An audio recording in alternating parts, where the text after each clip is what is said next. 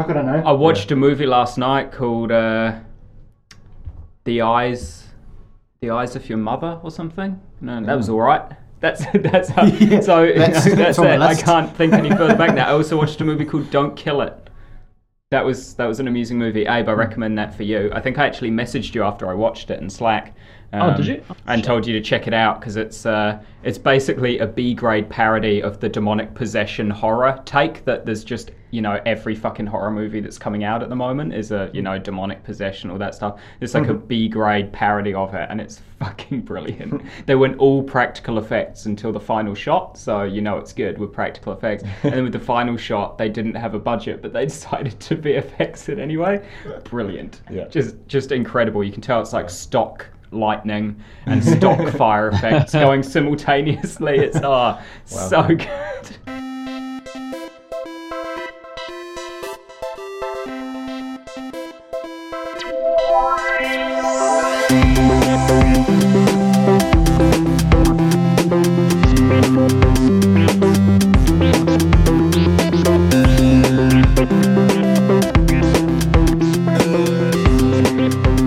Good afternoon, everyone, and welcome back to the Overcast Gamers Show, Overcast Gamers New Zealand podcast. My name is Abe Foster, and as per usual, I am joined by Regan Harper, Balthazar Valentine, and very special guest again this time. We haven't had him for a while, but Mike is back. Yeah, I'm not singing my name though. Sing it. I only sang it because I thought we were going to get a quartet thing going on. Oh yeah, 3-part harmonies would have been great. But Balthazar, Mike. Yeah, we've got Mike, the man whose most recent platinum was a Platinum Games game platinum. He's that's not my most recent platinum. He's done more since then. He's a machine. He's an absolute machine. How you guys going? How's your fortnight been? No, pretty good. Pretty good. Yeah? I've had a pretty normal kind of fortnight, I suppose. I would say nothing major's gone on. Certainly haven't platinumed any games personally. No. But then I've never platinumed a game before.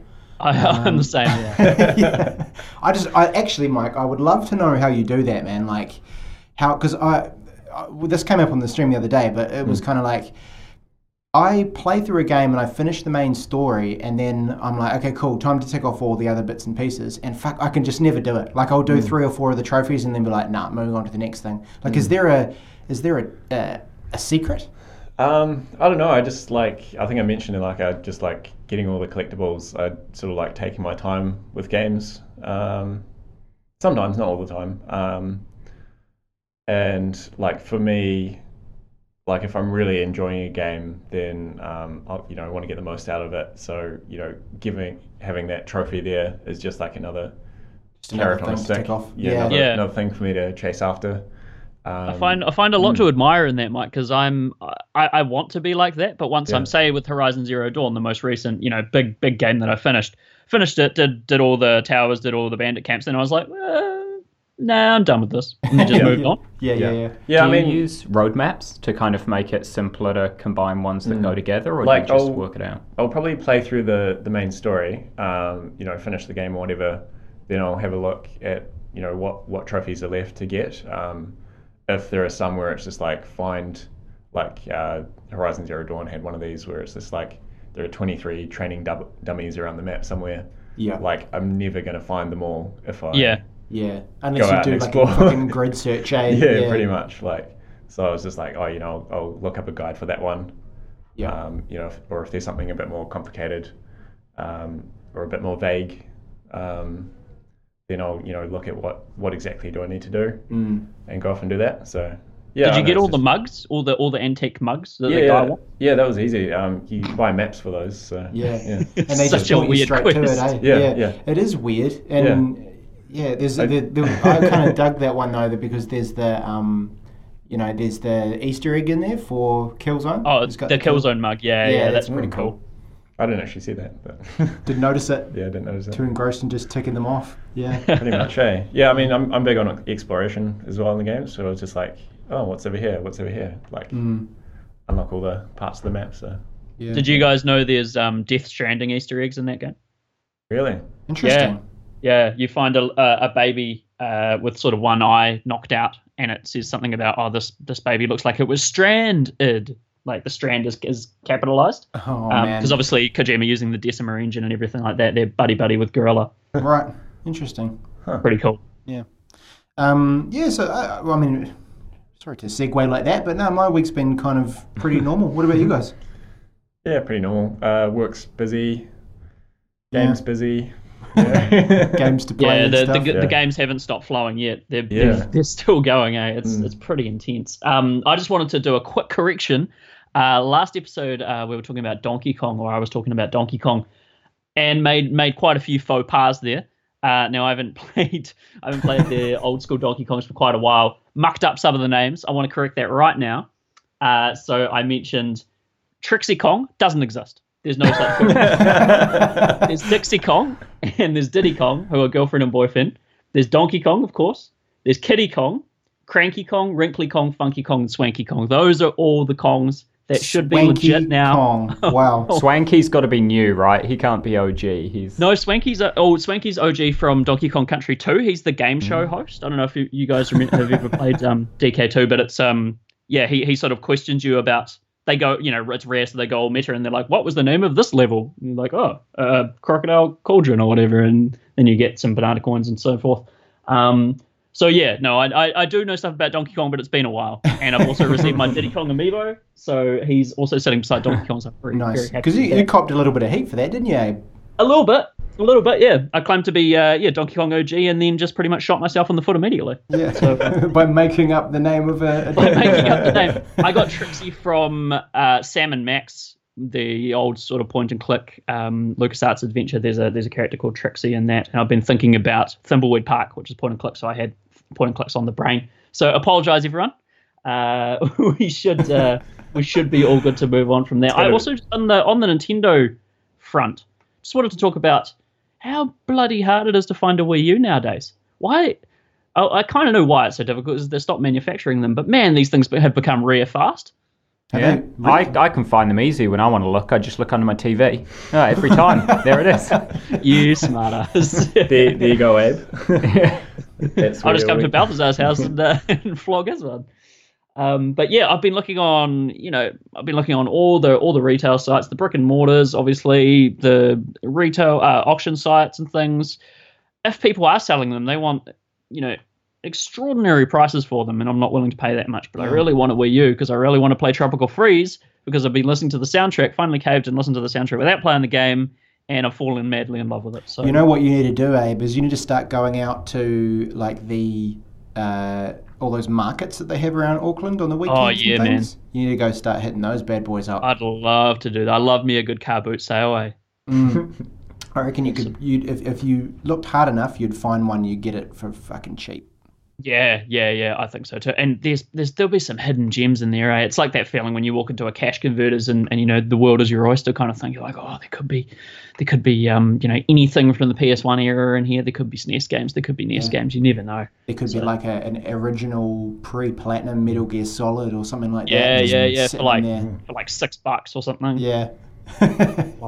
There's a bunch of secondhand shops around Auckland. I really do need to take advantage of that. The next thing I wanted to do is just, as has become habit in the last few podcasts, is shout out a gaming related piece of media that's not actually a game. And this time it's a YouTuber who I've discovered recently. The YouTuber is called Writing on Games. His name is Hamish Black, and he does sort of analytical essays on aspects of video games and video game design. Awesome work. His most recent one he did was Nier Automata. I haven't watched that one because it's apparently quite spoilery. I did watch the Zelda one, which isn't really spoilery, and it pretty much just encapsulated what Balthazar's review said. And I thought Hamish the smart guy. Yeah. He's Balthazar's Scottish counterpart. So, highly recommend to go check him out. I found out about him. Loved his work, watched about 2 hours of it in a row, and then ended up becoming a patron. So really, really dig him. Last week we talked about Mass Effect Andromeda. Obviously, yes, this is the part that I'm excited about. The hot button, yeah. Get into it. We put forth some review score guesses. Myself, Balthazar, and Regan. Now I'll read them out. What we had last time. So I guessed 85. Regan lowballed it with 76, and Balthazar went 82. Regan took it out. It was 75 in the end. This is the Metacritic score, is it? Open Critic. In the end, yeah. Hang on, I'll have a look now and see if it's changed. But last time I looked, it was definitely that. So Regan pretty much smashed it. Yeah, thanks. It's I don't know. And now playing it, like it fits. Like in terms of, I'll talk about it in a little more detail later on. But in terms of everything that I've experienced with that game, I think 75 is about where it should be. Yeah, just an update on that. It's gone down to 74. Regan, you still win, but not looking good for Mass Effect. I really brought that home with the low ball score, actually. I'm happy with that. Well, we'll move on to what we've been playing, because, Regan, you've still been playing Mass Effect, man. Well, yeah, I mean, so I kind of went out and bought this game because I wanted it, like everyone wanted it to be good, and I think Balthazar, at one stage, this was like your most anticipated game of the year. It was, yeah. It's definitely probably hitting me the hardest that it's such a pile of flaming garbage. Garbage. Yeah, so I really wanted it to be good, and there was a little bit of a gap in terms of like my schedule as far as games were coming out. I thought, fuck it, why not? Let's go out and pick up this game. And I mean, I'm not going to go into too much detail on it because there's so much out there already, and it's kind of, I mean, it's been pretty controversial. But I just want to make a few points kind of around, I guess, what might actually sort of balance out kind of the negative side of things, and also just kind of, I guess, draw some comparisons and point to some of the good stuff. So let's tick off the negatives first, because there's quite a few of them. So the first one is technical issues. So, we're talking animations here. Everyone's seen them. The facial animations are terrible, which I don't quite get because it's on the Frostbite engine, which is really fucking capable. We've all seen the janky facial animations. There's been talk of a few broken quests. I haven't come across any, but that's pretty unforgivable, I think, in a game. So that would be game breaking. I would imagine so, yeah. As I say, I've just heard it mentioned in a few forums and things like that. I haven't seen any examples myself, but in a game like this, there should be no broken quests. They're no stranger to it, though, BioWare. There was actually a quest in Star Wars Knights of the Old Republic 2 that was broken, and that game, it didn't get patches or updates on console. Because the console, the error when it came out wasn't kind of an internet-capable console error. So that quest was just broken on the disc, and if you ever picked up that quest, you would never empty your quest log because you couldn't finish it. That bugged me so much. Yeah, I did it. I went nuts as well. I was like, no, I tried so hard for 100% completion playthrough, and I'm at like 98%, and I can't do it. Oh, man. KOTOR 2, was that PlayStation 2?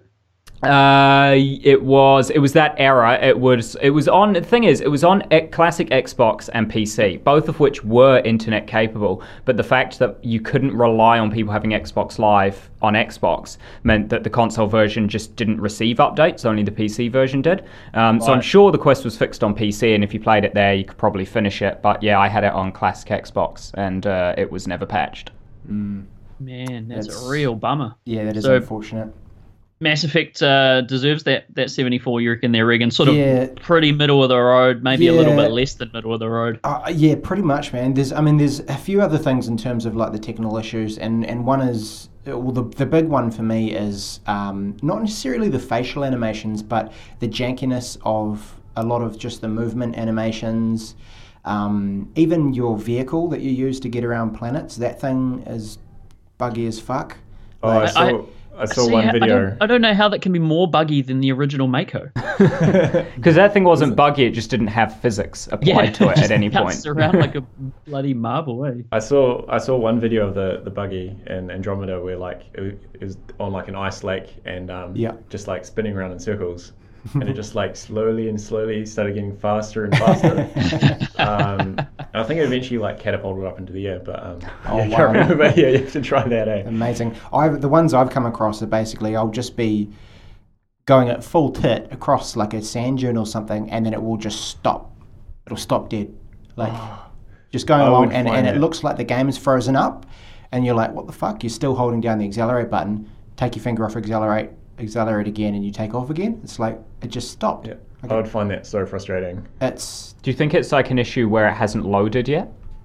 And so instead maybe. of hitting a screen where you actually get an indicator, maybe there's a little loading icon at the bottom or something, it just stops you assuming that your brain's going to take that extra amount of time to process. I've stopped. Is it frozen? No. Accelerate again, and by then it has actually loaded what's in front of you. Oh, I see what you mean. Like the equivalent of Soma when it sort of just freezes up on when you're heading into a next area. But where it hasn't actually frozen, it's just ceased all movement for a second so that it has that time to catch up while your brain is trying to process what's just happened on your end. Right. Kind of at the end of the So day. they're trying to be a wee bit sneaky with it, if that's the case. At the end of the day, I don't give a shit why it did it. It was awful, and fucking fix it. Anywho, so things like that, and also things like when you're on your main ship, there's 2 levels to it, and I talked about this on the stream as well. Well, actually, maybe I didn't. I might have talked about it pre-stream, just Skyping with Abe. But there's 2 levels to your main ship, and it's something small, but you have to climb a ladder to get from the top floor to the bottom floor. It's supposed to be the future. And it makes you go, you have to climb a fucking ladder. But anyway, that's not the point. Every time you take that ladder, you've got to go through like a 5 to 10 second animation of old mate climbing down the ladder and jumping off, and it's spinning, and you lose all kind of camera control and all those sorts of things. You can't pause it or get into any menus while he's climbing, things like that. Yeah. And it's just a pain in the fucking ass. Like, and if you want to run around and talk to everyone, which is like, what you do in Mass Effect, it just makes getting around your ship, so it's basically just, as far as that technical stuff goes, they just haven't polished. They needed another 6 months or something just to go through each mechanic and each animation and just polish the shit out of it. So that's all kind of disappointing. The worlds and things themselves are probably the good side of it, like the general idea of Andromeda, and that you're off establishing humanity in a new kind of outpost, which is really cool, and that sort of, it gives you a really nice kind of sense of new beginning and that kind of thing with this story. But the shitty thing about it is it quickly devolves from that and basically takes all of these things that they could have done, which could have been really cool, and just turn it into quite a cliche sort of sci-fi plot. There's not like, I won't talk about that too much because people still may want to play the game. So that you get set up with this awesome plot precursor, and you're like, yeah, I'm going to go out and find new things, and it's going to be great. And then it just kind of just falls back on its ass, and you just end up with this, I guess, nothing kind of story. That's the biggest crime I think it sounds like it commits, is it sounds like it's a really boring game, really uninspired kind of. I like games that are either amazing or terrible, because at least they're interesting. This just sounds like it's so flat. Can you identify what it is that makes the story feel meh? Like, is it the characters in the story, or is it the actual direction of the narrative itself? Yeah, so it's kind of both. Like, the characters don't have a whole much to them, and they're very one-dimensional. So you kind of meet them, and then you get to know them really quickly. Like, they obviously have those kind of first couple dialogue trees that you go through with these characters, and then that's kind of it. There doesn't seem to be a whole lot of, like, they haven't built out those characters, so they just kind of react in the same way that they always would to all situations, kind of thing. And there's nothing surprising about them. It's that and the story, I think. Yeah. So the characters don't lend themselves to you really caring about them, and the story isn't particularly amazing either. And it just, to give you like an overall kind of thing for the story, it just devolves into classic villain versus evil type story. That's it. It's like, oh, kill the bad guy. There's no, that's it. Like, I think. Does the villain have sort of shades of grey to him or her, or is it just sort of quite stark contrast? I am an evil person because I want to kill everyone. That's it. There's no. Is the villain the Halo dude from the stream? Just the dude with the weird Halo thing coming up the back of his head? Yeah, that's the one. He looked pretty bland. I think the thing for me that really stands out is, obviously, because it's a game, the primary people complaining are the internet, and I would also say the internet are the reason why the game is meh.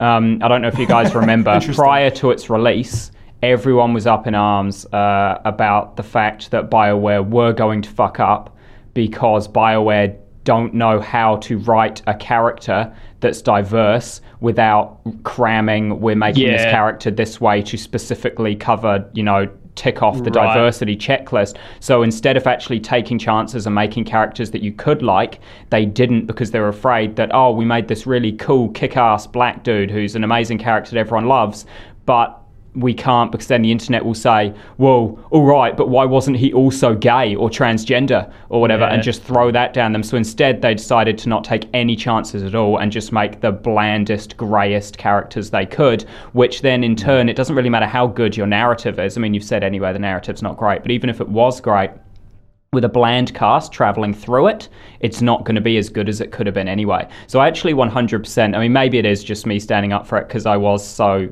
I was anticipating this game a lot, and it does sadden me a lot that it's getting such bad scores, but I genuinely believe part of the reason it's so bad is just because of the internet, because of the social justice warriors all over the BioWare forums saying, you better fucking get your characters right or we're going to boycott you for eternity.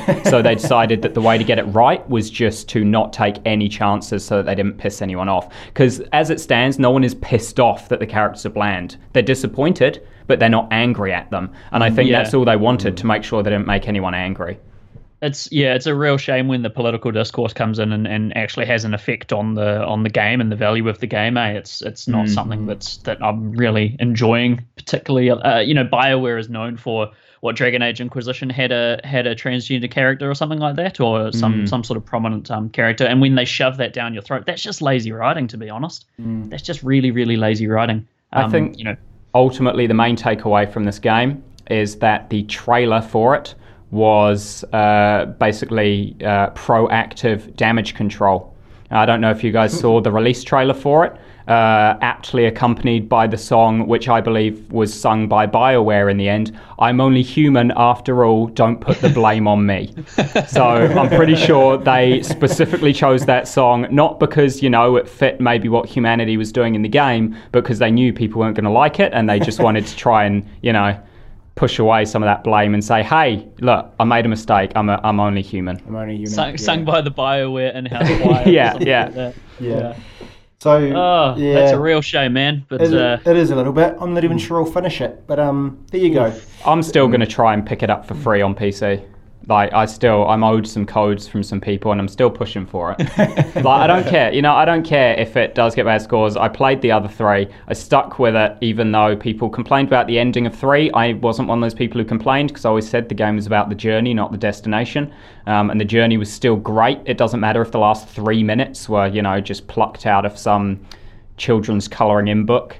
It was, the game was about the journey and about building and forging those relationships and things, and it did it really well. So I still want to play Andromeda, no matter how bad the scores are, because I loved the original trilogy so much. I will always want to play Andromeda until I have actually first-hand experienced it.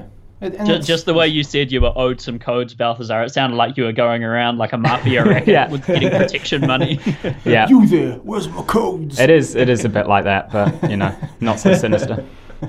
Amazing. All right. Well, any final thoughts on Mass Effect Andromeda from anyone? I do want to say that it's not all bad. Like it's still a game. I mean, 74 out of 100 is still a pretty damn good score. The 7 out of 10 has been a massive thing recently, because everyone's like, oh, I didn't get 8, oh, I didn't get 9. Like, if something gets a 7, that's considered shite. Yeah, and it's not shite. It's playable. It's just not the polished experience people were after, and it was another one of those examples of kind of like an opportunity let go. But if you are a big Mass Effect fan, you might still really like it. So have a look at it. Have a look at some maybe some gameplay videos and things like that, and make up your own mind as to what you want.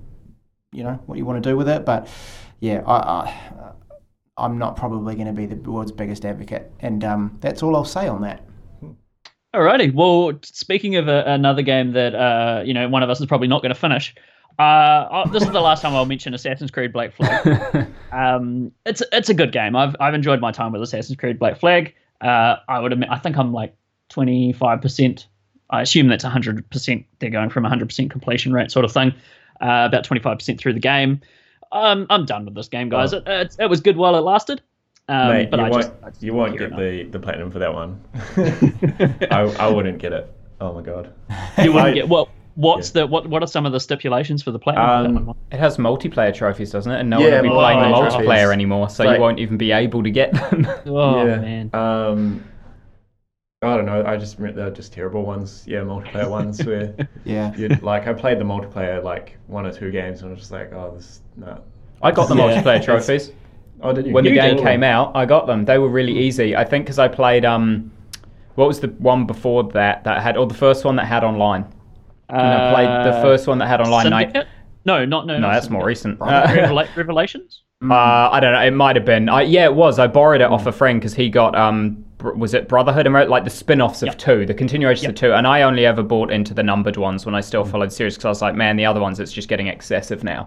But I borrowed Revelations off a friend just to try out the multiplayer, and it's just one of those things. You know, every now and again, you don't necessarily need to be someone who enjoys or is good at multiplayer games, but every now and again, you pick one up and somehow you just win. I don't know if you guys have ever had that, but that was me with Revelations. I'd just pick it up and I was just top of the scoreboards every single round. I was like, I don't know what's happening. Apparently, my robotic nature means that people can't tell me apart from an NPC, which is the whole point of the multiplayer in that game, to disguise yourself as an NPC. Yeah. And I was perfect at it. No one could tell. Apparently, I just had NPC behavioural patterns down. So you projected your plateau of emotion onto the actual character itself. So I nailed it. And so I did. When 4 came out and I played it, I jumped into the multiplayer first, knowing that the multiplayer is not going to be around forever, so if I want the trophies, I've got to get them now. And I cleaned them all in the first afternoon of owning the game. I got all the multiplayer trophies. Nice. What that game needed was a multiplayer where you're fighting in the pirate ships. Does it not have that? No, so it's kind of like you're walking around a marketplace, and you disguise yourself as just a bystander or what have you. So it's like you pick one of the 5 characters or something, but every NPC is one of those 5 characters. Right. So it's the precursor to that Watch Dogs multiplayer. You get like a target to assassinate, and it sort of points you in the general direction of the target. And so you got to run around and figure out which one of these is the actual person. Sounds dumb. Yeah. Ultimately, you just stand still in a group of 4 other people that look exactly like you. Wait until the clock starts counting down the last 30 seconds, so all the people still in the game get panicked and start sprinting around, and then you just backstab everyone as they sprint past you, and then step back into your crowd again. I kind of like that, the sound of that. I like the idea of hiding from people in plain sight. That's actually kind of appealing to me. But I'll never play the multiplayer. It's never going to happen. Well, I'm barely playing the single player, so we're dumping that, and I'm never going to speak about it again. But if I was reviewing it, I would give it a 7 out of 10. Black Flag, I've enjoyed my time with it. It's still got that clunky Assassin's Creed movement going on. It's still got glitches everywhere, but it's actually been a lot of fun, and I can't say that about the previous Assassin's games I've played in between. After 2, I would say. I was big into Black Flag back in the day before I had a big hate boner for everything Ubisoft. Did you say hate boner? Yeah, pretty much. Just I refuse to get anything Ubisoft anymore. I'm just no. What about, so you haven't played Stick of Truth and you won't play Fractured But Whole?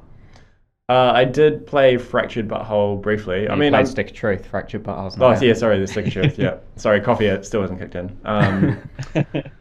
Black Flag, I was actually, they've got leaderboards in the game, so I think... I was for a brief period of time, I was top of the leaderboards in New Zealand. Wow! Man, for Black Flag. Claim to fame, Mike. I don't. It was for a week. Screenshot it. I might have, yeah. Yeah, I just remember I got a screenshot of the ship where there's a glitch where it would just I think the way the water worked, it was sort of attached to the base of the ship. So if there's a bit where you walk up to the ship and there would just be a big hole in the sea. And it's because the ship has spawned 20 meters down or so, and so you just got the mast sticking up out of this hole. Amazing. And then it slowly rises up. like Pirates of the Caribbean or something. Yeah, that's something like that. It was bizarre. I think I managed to for one of my birthdays I got given the other one, the one in the shotgun one. Yeah, the other one that came after Assassin's Black Flag. Creed shotgun. Assassin's Creed, Yeah. Welsh naval man. I just remember the cover had a dude with a shot. Rogue, yeah. Rogue. I'm talking about Rogue, yeah. Oh, yeah, I and, played that one. Yeah. I managed to get on the leaderboards for that as well, and then realised that something was going wrong with my life, and I stopped playing. The day that I got onto the leaderboard, I was like, nah, I'm done. Well, I don't know. Ubisoft's had a bit of a resurgence with, I really enjoyed what I played of For Honor, although apparently that game is nearly unplayable due to network connectivity issues. And Regan really enjoyed Watch Dogs too, so I haven't written them off. I wrote them off for a while because they just keep doing the same thing over and over and over again. But I don't know. And I'm definitely in for Fractured But Whole, of course. Why wouldn't you be? But yeah, that's the last we'll speak of Black Flag. The other thing I've been playing, which now has a review up on the site, overcastgamer.com, and we also did a stream of it on the most recent After Dinner stream on Friday, is Snake Pass. Regan was there for the stream, and Mike was in the chat. Balthazar unfortunately couldn't make that one, but man, what a great game! Absolutely enjoyed the hell out of the stream. So much joy flowing from every orifice. That is an awful image. It's such a good game. It's perfect sort of pick up, have a massive grin on your face, get some collectibles, do it for an hour or so, come back to it the next day, do the same thing. You can do other things while you're playing if if the music gets a bit much, because that's one of my criticisms is there's not enough music for sure. I think there's one track per world. There's about 5 or 6 stages per world, so it does get a little bit repetitive. The music's great, but there needs to be more of it. A couple of camera issues here and there, but overall, man, like, what a great game that is. It's just so fun, so joyous. It really embodies the feeling of how difficult it would be to be a snake. You have to drag your whole bloody body around every, up vertical poles and things, and your body betrays you sometimes and pulls you down, and it's like, oh, god damn it. Never played anything like that before. Absolutely mind-blowingly good. Love it. That's pretty cool. What like if you were to say, like, let's say, for example, you were trying to convince Balthazar that this was the game that he needed to play this year. Yeah. What would you say? Oh man, that would be tricky, because most of my, this is a very personal. It feels like a very personal game to me. I know a lot of people. I've seen a lot of criticisms of it. People couldn't get on with the controls and all that sort of thing. Everything in this game just clicked for me. I think to appeal to someone like Balthazar, who is interested in game design and getting analytical and stuff, I would say play it just to experience the controls and see if they gel with your brain, kind of thing. Because I think some people do and some people don't. It's a really interesting movement scheme they've figured out here. Just see what you think of it, in terms of the physics and the control scheme. Because it does seem quite interesting in that regard. Like, I mean, no one's ever made a game where you control a snake before, as far as I know. What about Snake?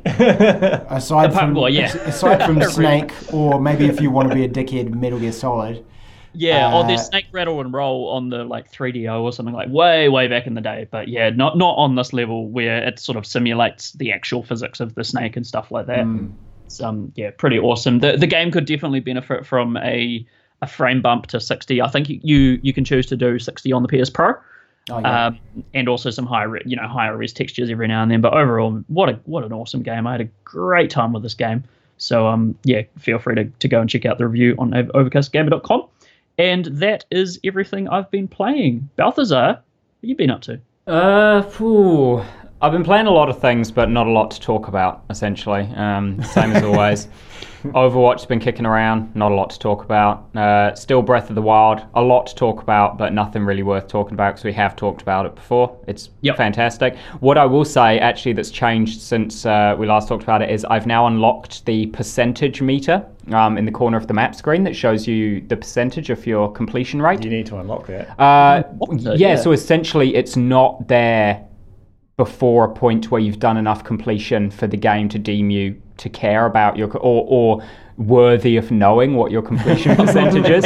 This is a big game then. So I played for over 100 hours, and my completion is currently at 26.66%. Oh, wow. Oh, God. And so, yeah, that does indicate I've spent a lot of time, considering there are people who, at 60 hours had like over 30% and stuff. Yeah, I've spent a lot of time pissing around not doing completion stuff, but that also just speaks to the strength of the game, that I've been playing over 100 hours and only 26.66% of the game's stuff that's considered completion has actually stood out to me as something to do so far at this time, kind of thing. I've just been messing around the rest of it doing other stuff. So it's still got a lot to do there. Obviously, 74% of the game still ahead of me. Have you been playing undocked or docked, Balthazar, mainly? So both. And originally it was mainly docked just because I liked playing it as a console, but now it's probably about a 50-50 split. Okay. I do carry it around with me now, play it on the bus, play it at work. On the DL.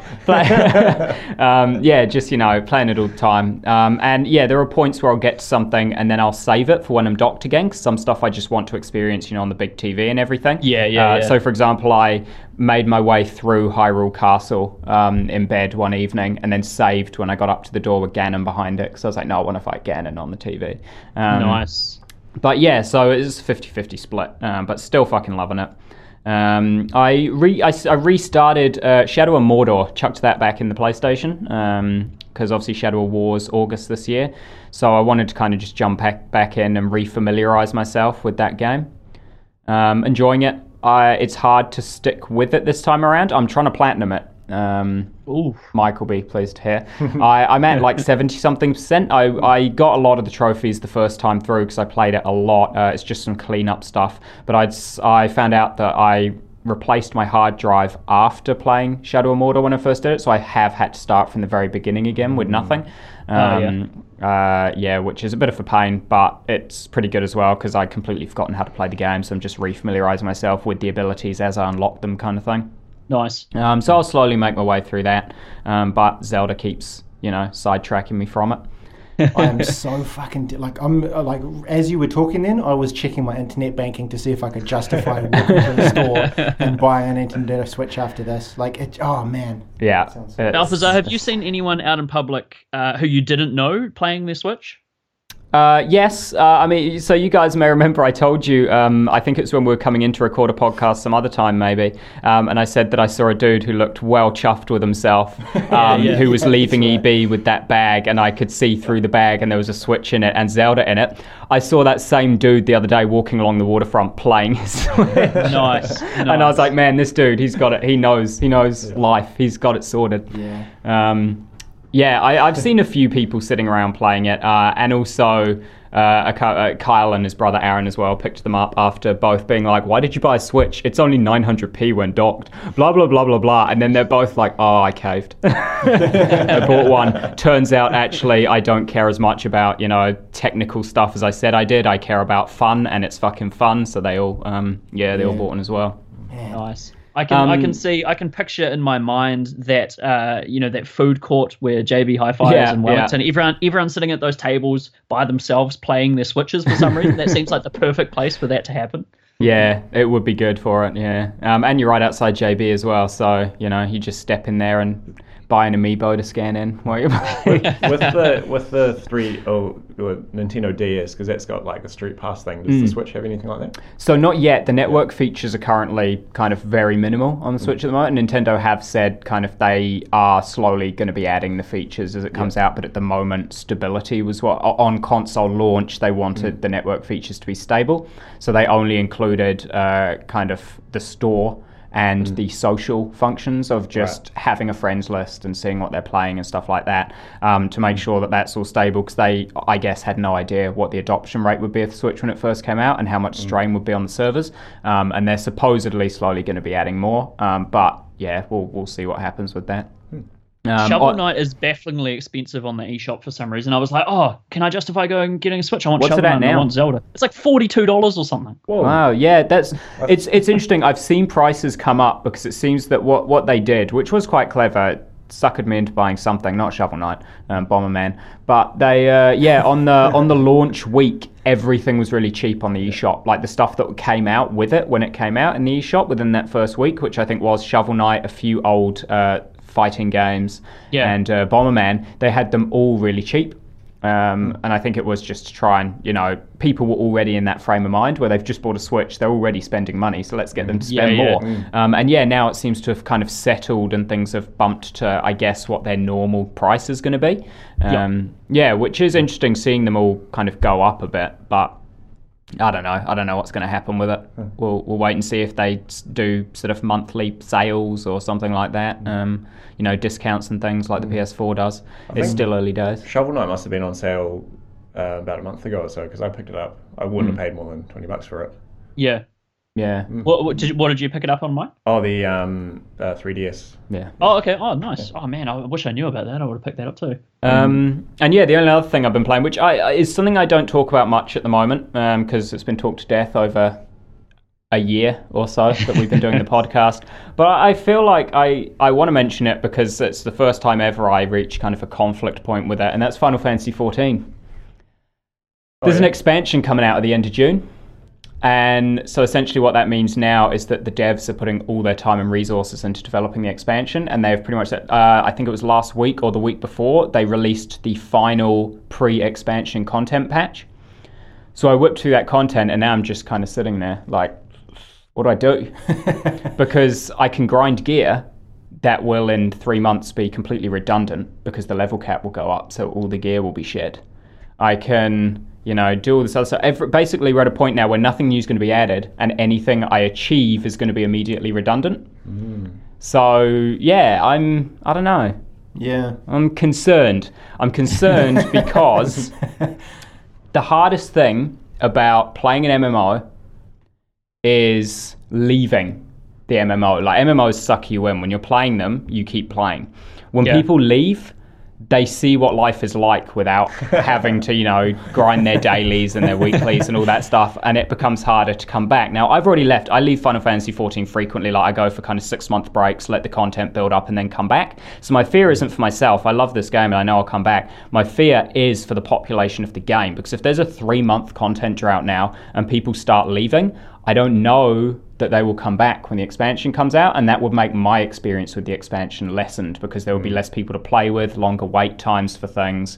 I'm a bit concerned. At the end of the day, like it is a huge MMO, and there is a massive player base out there. Like, I don't think a couple months of like a slight drought of endgame content is necessarily. You would expect people to come back once the expansion comes out. I think it's the fool me once, shame on, what is it? Shame on you. Fool me twice, shame on me, because the exact same thing happened before Heavensward. There was a 3-month content drought, and I'm just wondering now if the mentality is going to change slightly to, okay, last time, you did it, and I was like, that's not great, but I came back. This time, you're doing it again? Yeah, it tells me you haven't learned from last time, that you lost a whole load of subs, people lost interest, some people didn't return for Heavensward, they stayed out when they were out. So I'm wondering if less people are going to come back this time than did for Heavensward, because they're going to be like, well, fuck it, they just keep going for content. They seem to not be learning their lesson and learning that people will leave if they don't keep delivering. So I don't know, I'm concerned for the future of the game, but not hugely so, not enough to be like, so fuck it, I'm not playing it anymore. I'm still going to be logged in every fucking day. But I don't know, I'm a little wary. Interesting. Oh, we'll have to keep an eye on that one. Other than that, though, I've been good the past fortnight. There's been a lot of sales going on lately around New Zealand for games, and I've not bought any.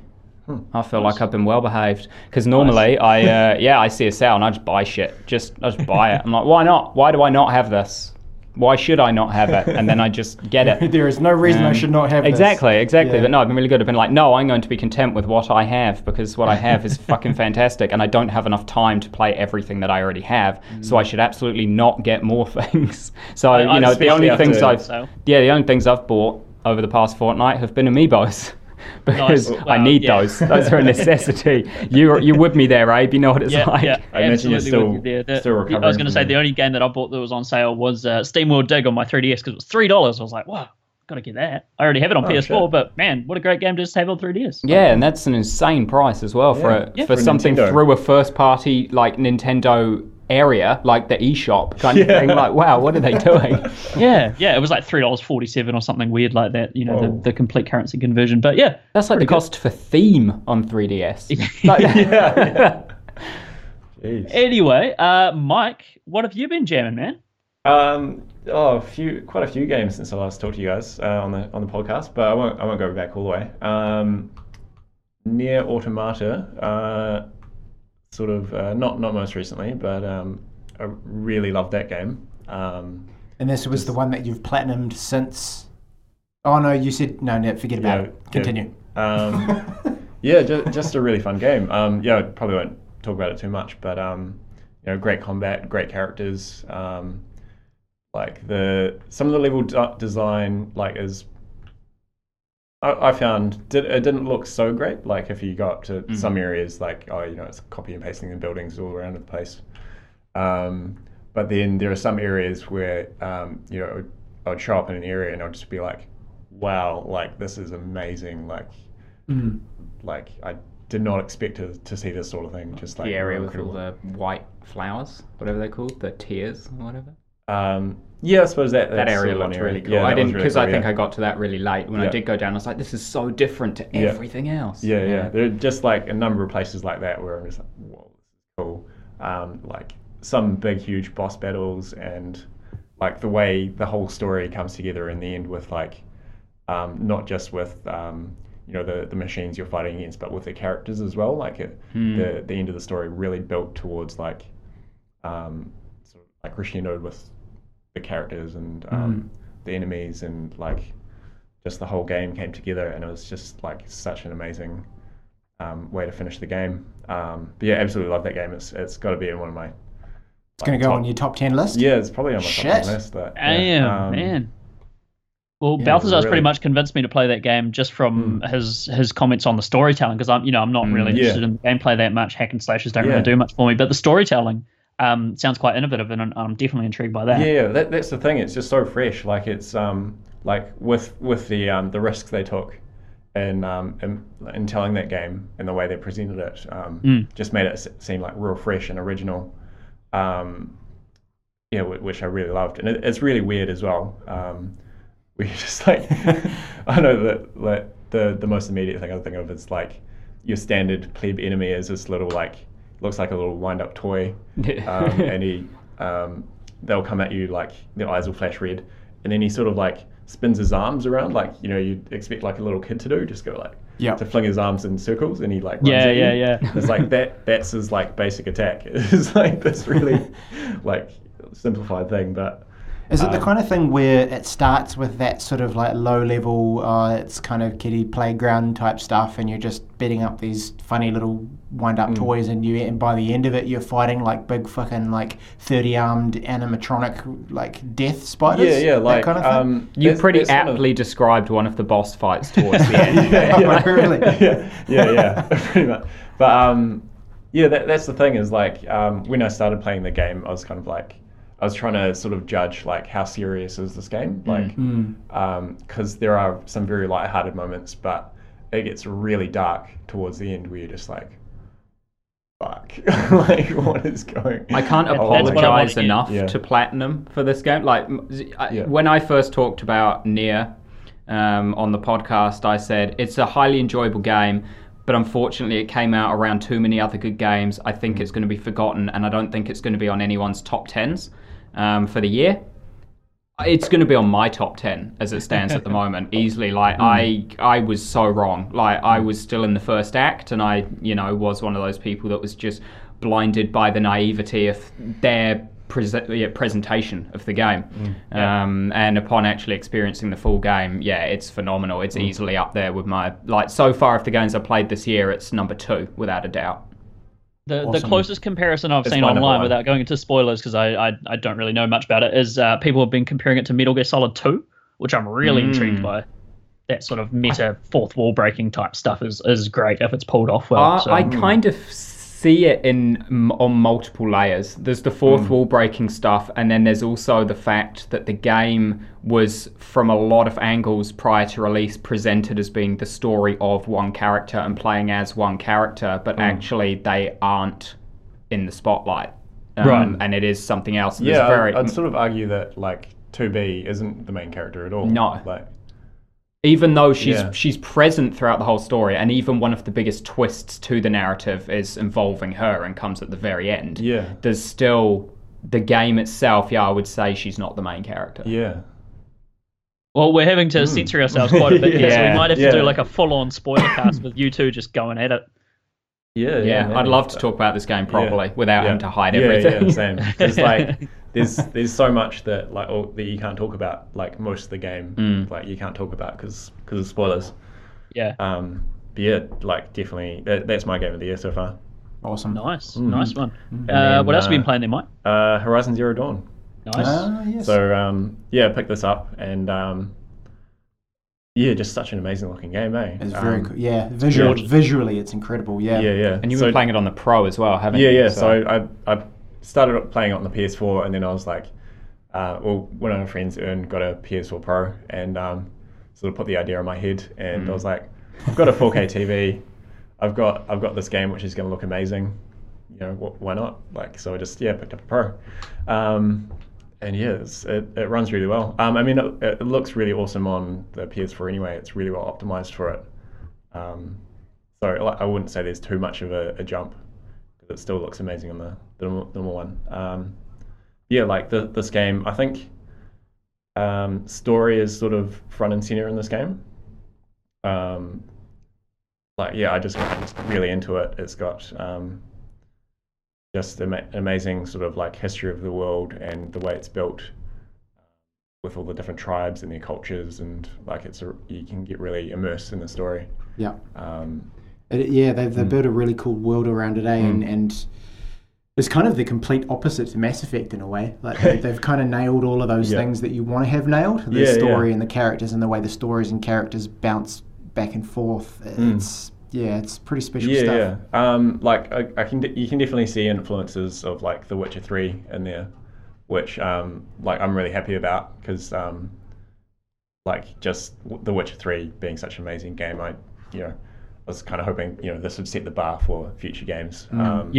And I was kind of disappointed with Final Fantasy 15. Yeah, is that they still have that shit fizzled out well quick, that game. Yeah, I've got that game. It was like I really like things about 15, but there are like so many things I disliked about it as well. But anyway, the back to the machines. Like the enemies in Horizon are really well designed. Like so well designed. Like just with the whole way combat works is you have enemies will have weak spots that you have to hit with like certain types of arrows, like flaming arrows or sort of tearing arrows. The combat's probably the best in any open world game I've played, I think. But one thing I saw which was really amazing is have you seen those crab machines, the shell walkers? They've got the crate on the back, so they're carrying around this like basically a loot crate which is attached with a latch. And so you can shoot the latch off and it'll drop the crate. But this machine, like its whole thing is like transporting this crate.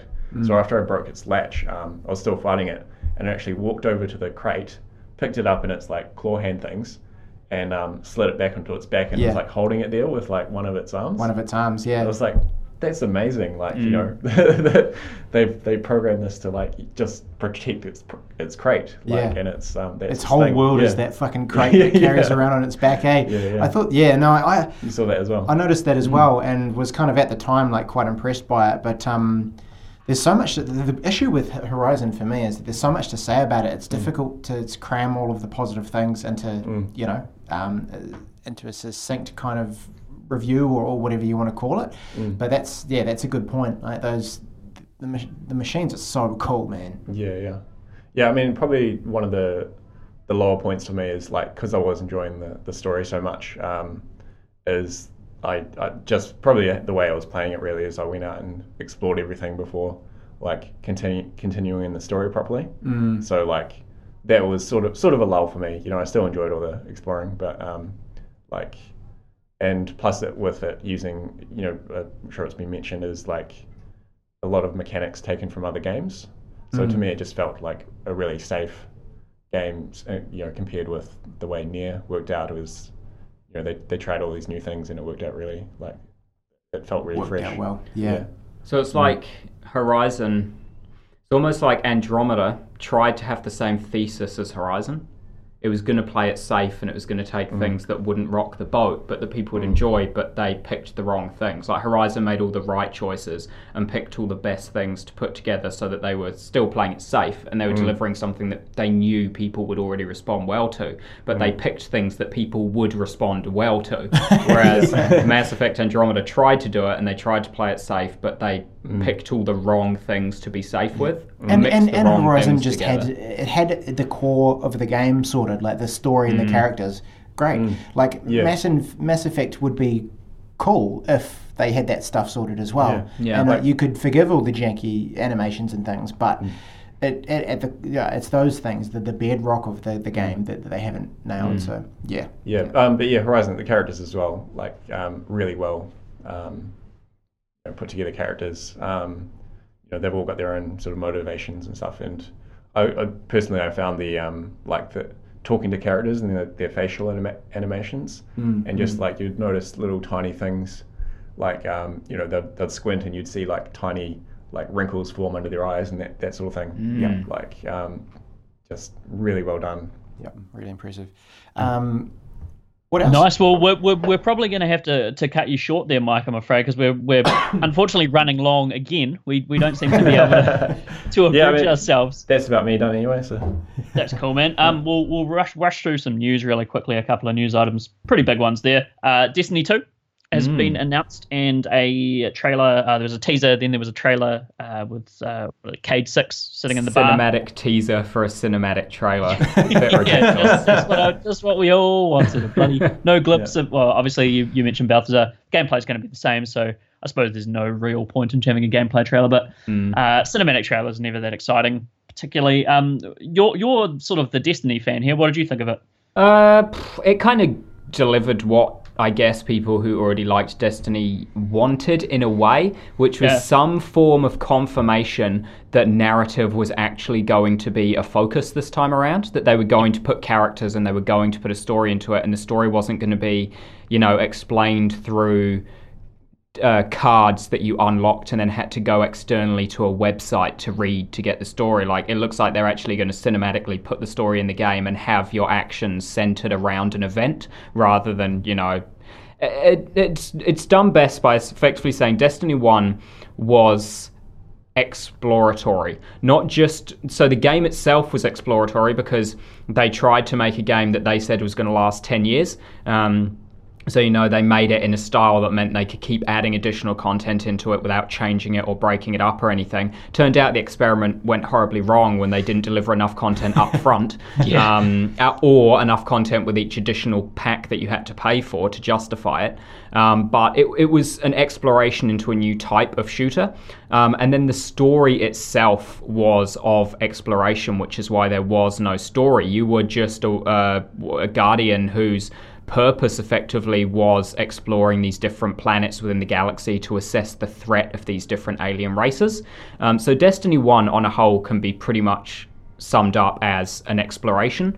Whereas Destiny 2, it seems like they've advanced it where they've now focused. They know what they want to deliver. They know what people want them to deliver. They know how to deliver it. So this time, this game is war. They're reclaiming their name. They're reclaiming the, credit that Bungie should get. And they've decided to also approach the narrative from an angle of war. The people who you were exploring and assessing the threat of have decided that actually, hey, that's not cool. You're a bit of a threat. So they've attacked your home.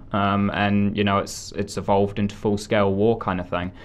So I think above all else, Destiny as a franchise is going to be just a really interesting one to follow pretty much always, just to see what they're doing with it. Because I think it's a really good idea that they had for the franchise, and so far it's not worked out for them. But I'm interested. I really want to see what they do with it and where it goes, and I do have hopes that it becomes successful because Bungie are good. Bungie are great. And I want them to, reclaim that greatness, and I'm hopeful that Destiny 2 will do that for them. Oh, very cool. Well, that's got a release date, does it, Destiny 2? Sometime in September. There's September 10th or something. Okay. And it has been confirmed. There was a lot of stuff saying, no, it's still just rumor. It has now officially been confirmed it's coming to PC as well. So. Okay, that's cool. Well, you got your unlocked frame rate there. Yep. Very nice, very nice. Well, Balthazar, you have updated your most anticipated game again. Yeah, I keep doing it because they keep announcing new things. So it was originally Mass Effect Andromeda, and prior to Andromeda's release, it wasn't because it was, turned out to be garbage that I changed it. Before it came out, Shadow of War was announced, and I changed it to that, saying, actually, hey, no, that's it. But now something else has been announced. Is it a new Kingdom Hearts game? It's not.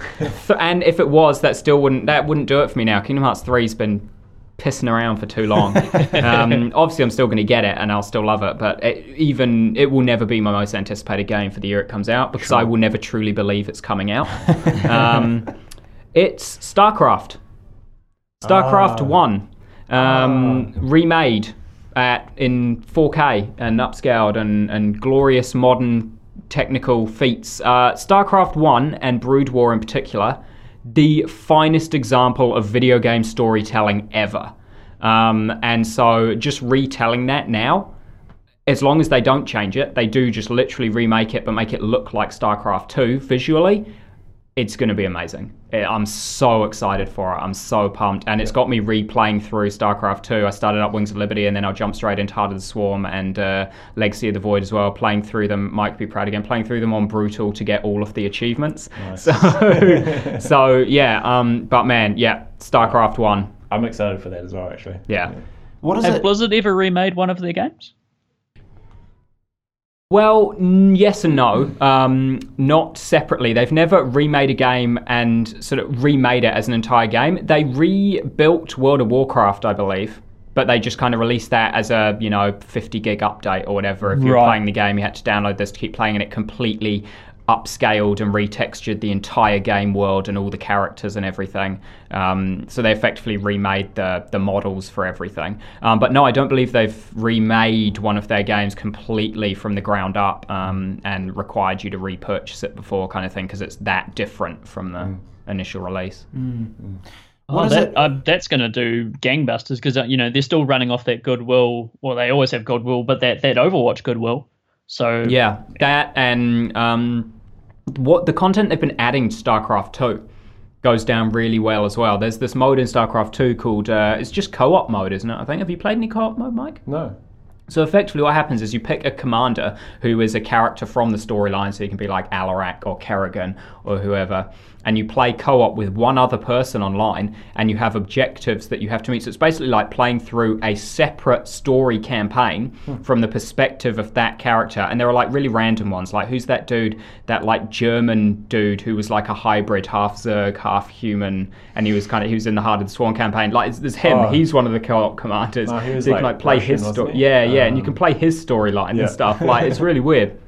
But they've been adding all this stuff, and StarCraft 2 has actually been constantly evolving as a game since it first came out. So even the people in that scene, like Blizzard, have generated a huge amount of goodwill, and people are, while StarCraft 2 compared to StarCraft 1, a lot of people weren't fans because the narrative was nowhere near as high quality, which it's one of those things where when you make a 10 out of 10 game, your next game is going to be critiqued extremely harshly because that's the mark it's held up to. That's the bar that it's compared against. And they did so well with StarCraft 1 that it was always going to be a mission to get people to accept StarCraft 2. And they unfortunately didn't quite nail it as a campaign game. They nailed the multiplayer aspect and people love that. But remaking StarCraft 1 is the logical step, to be honest. Because it's just, it's going to be so good. And StarCraft was it has been for a long time the kind of go-to esports game. It was kind of esports. It pretty much put esports on the map as a thing. I wonder if maybe they're looking to get it, like Blizzard is looking to really get a foothold as far as esports go by bringing this back and saying, like, you know what, get fucked, COD, basically. Yeah. And Counter-Strike and all those kind of things. Like, people want to be playing our games on I guess what I want to know is they're obviously going to bring the servers back online for this. Like, it's going to be, it's a new game. They're going to have the servers. It's going to be multiplayer, and it's going to replace StarCraft 2. Like, it almost certainly is, as the, the competitive StarCraft game. So my question then becomes, do they introduce the units into this remake that they added for StarCraft 2, like the Colossi and stuff, that largely changed the scape of playing races like the Protoss? Because if they do, that would have an impact on unless they only added it to multiplayer, I guess is what I'm saying. Like, if they did add those new units, it would have to only be to multiplayer, because otherwise you would be changing the story.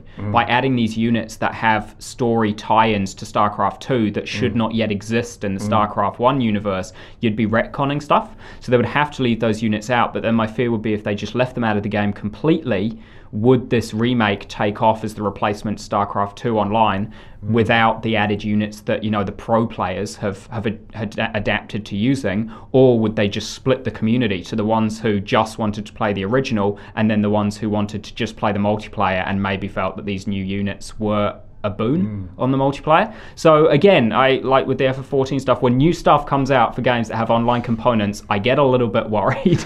No, it's going to do well regardless. It's going to do amazingly, and I'm pumped, and it's my most anticipated game this year. And that's not going to change. I honestly can't think of a single thing that... Maybe a remake of the original Metal Gear Solid 1. That's about the only thing that they could announce now that would replace StarCraft. You really think Konami would do that? Yeah, you'll get a remake pachinko machine. You know. And then I'd go on holiday to Japan again to play it. Okay. Oh, very good. Well, we'll move on to the final section of the show, which, as we always do on the podcast, someone's top 10, one of the top 10 games of all time. This week, it's Regan. So, Regan, do you want to take it away, man? Yeah, so next on my list that I haven't really written properly is Final Fantasy VII. And this is probably a pretty easy one, and probably on a lot of people's top 10. It's on mine. Yeah. A lot of suckers. It's on a lot of suckers. It's on Mike's. So Mike, join me in this celebration of Final Fantasy VII. And what to say about this game? For me, this game really defined my early gaming history, and it was the first game that I completed. It was well, you know, I mean, I think I played Spyro at the same sort of time. Spyro might even we've talked about Spyro to death as well. Always Spyro, man, all day, every day. But so I played this game maybe a year or so after it came out, thinking about my gaming timeline kind of thing, and myself and a friend of mine's basically kind of made this our social activity. So after schools, even at lunchtime sometimes, his house was not far from the primary school that we went to. We would like escape from the school at lunchtime to go home and smash like an hour of Final Fantasy VII. Wow. And yeah, just like kind of it's tied up with the experience of really enjoying the game in that sort of like social real world sense, and also the game itself has so many layers, and the characters are great, the story is great. Give me your thoughts, Mike. Yeah, I don't know, but sort of similar. Like, it's a game I played with my brothers. I think my older brother got it for maybe my 13th or 12th birthday. Yeah, and we just had like, you know, it's when we're still kind of new to games, and like we just got this amazing experience that we just spent so much time with, you know, playing through the story, like figuring things out, and just it was just. I think the thing about it for me is that the story, like the first time I played through the story, I didn't get it. Yeah, it took multiple playthroughs of the story for me to really grasp it. Yeah. Like there's a lot going on in the story, but then I think the things that I really enjoyed were, I suppose, what is now the precursor to sort of like the side quest, like things like getting the black chocobo and you know, getting all the master materia. And did you beat Ultima Weapon and Omega? Yeah, did all the weapons. We basically 100%ed that game. That's awesome. And like this was back in the day, like, you know, before internet guides. You know, you'd have to get a magazine and read. Oh, this is what you need to do to beat Ruby Weapon. Here's a few various ways you could do it.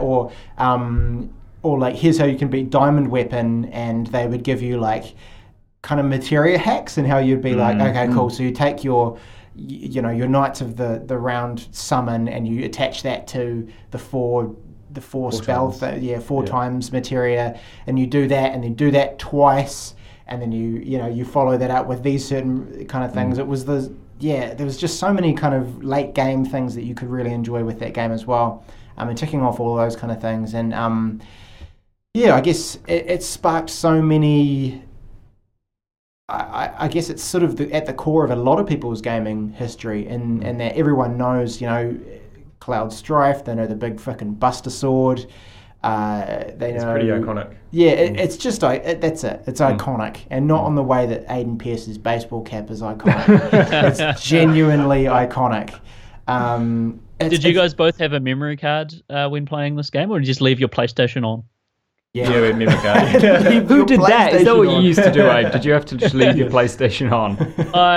I've done it when I stayed over at friends' houses who didn't have memory cards before. Wow. Not Final Fantasy, thank God. Who Like an didn't hour. have a That's a memory fire card? hazard. I'm pretty sure they came with your PlayStation. Yeah. Didn't you get one with your PlayStation? No, I don't think they did, man, because they make a mint off memory cards. They cost like 2 cents to manufacture, and they used to sell them for like $30. Yeah. Oh man, see this goes back to my pre-New Zealand era. I get them for about £8 in the UK. Oh man, that's daylight robbery over here. I remember they were at least about $30. Yeah, big time. Brutal. Yeah, but it's I can't imagine leaving a PlayStation 1 on for like 200 hours. 100 hours. Oh man. Then again, back then hardware was more reliable. You'd do it and you'd know that it wouldn't crash or it wouldn't freeze or it'd just work. Maybe, It'd work. I actually do have a story about Final Fantasy and memory cards. We had like one at the top of our save. You have in the old you'd get slot 1, slot 2, slot 3. Yeah. And our main game was slot 1, which is probably what we did wrong. And we ended up I think we were maybe we were like 2/3 of the way through the game, like nearly up to disc 3, and it got saved over, and it was me. I was the numpty that saved over it. And I remember it vividly in my mind, like a couple of my mates who I was playing through, they went to like the dairy or something to get lollies, or whatever. Insert like junk food here. Yeah. And I was playing away, and then I did it. Somehow I saved over that game, and they came back and they were like, "Oh, how you going?" And I was like, "Got something to tell you guys." And they're like, "What's happened?"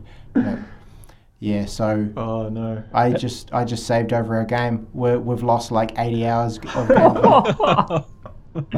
Oh, it was dark times. Those are the days. Yeah. Speaking of memory cards, that actually brings a thing that I didn't realize I missed until I just remembered it now. Do you guys remember on PS1 and PS2 they used to have those cool little animated icons for each game to represent a save file? Man, those are great. You don't get those anymore. No, you don't have to look at a memory card. No.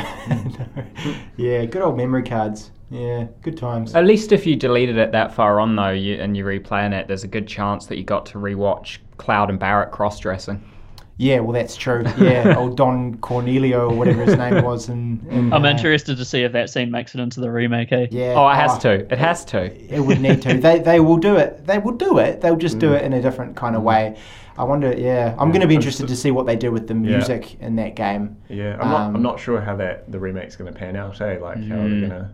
I think the thing about Final Fantasy VII as well that really helps its case as being probably one of the most influential games in terms of its connotations with gamers and bringing so many people on board is that for Western audiences, Final Fantasy VII put Japan on the map as a game developer. Yeah, that's true. So I mean, there would have been games prior to it, like potentially Resident Evil 1 was before Final Fantasy VII. Super Mario, and so it was kind of, there were releases, but Final Fantasy VII was definitely one that's synonymous with Japan, as far as kind of early, PS1 era video games and things go. JRPGs and things. And so I thank Final Fantasy VII. I mean, I didn't chime in the conversation because it's not on my top 10 list personally, but it is one of the early era games that I'm the most grateful for because it, opened up Western audiences to being appreciative of JRPGs. And most of my favorite games I play these days are JRPGs. And Final Fantasy VII is to thank for all of those coming out over here. So I have a great appreciation for that game, and it did a lot. So yeah, no, there we go. Final Fantasy VII, we salute you. I mean, it's so old, like we can't. I mean, what are we going to say? It's awesome. The story, so many layers. The characters are great. They even kill off main characters. Cloud's like a whiny bitch. Dick, right? He takes... He's not as no. whiny as like Squall or He's Tidus. worse than Squall, though, because at least Squall didn't lie about who he was as a person. Cloud took over Zack's entire life and pretended he was Zack, and he only knew him for 10 minutes before he died. He met the dude 10 minutes before he died, and then he's like, well, your life is better than mine. I'm going to pull your clothes off your cold, dead corpse. But he didn't even wait for it to go cold. Took his clothes off, took his sword that had no meaning to him. Zack gave him those clothes. Didn't give him the sword. Took the fucking bus. That iconic sword doesn't even belong to Cloud. Fuck off, Cloud. Yeah. All right, well, we better wrap it up. That's probably all that needs to be said about Final Fantasy VII there. But as per usual, thank you everyone for listening. We can be found on overcastgamer.com, the main website there, youtube.com/overcastgamer. We're on Twitter, we're on Facebook, and we stream every Friday from 8 to 10 at the moment. Not sure what this Friday stream is going to be. We've been trying to do new releases at the moment. If anyone has any ideas, chime in, and we'll see if what we can wrangle up there. But yeah, feel free to check us out on any of those places, and we will be back again in a fortnight. So thank you for listening, and ka kite anō. Ka kite, everyone. Cheers, guys.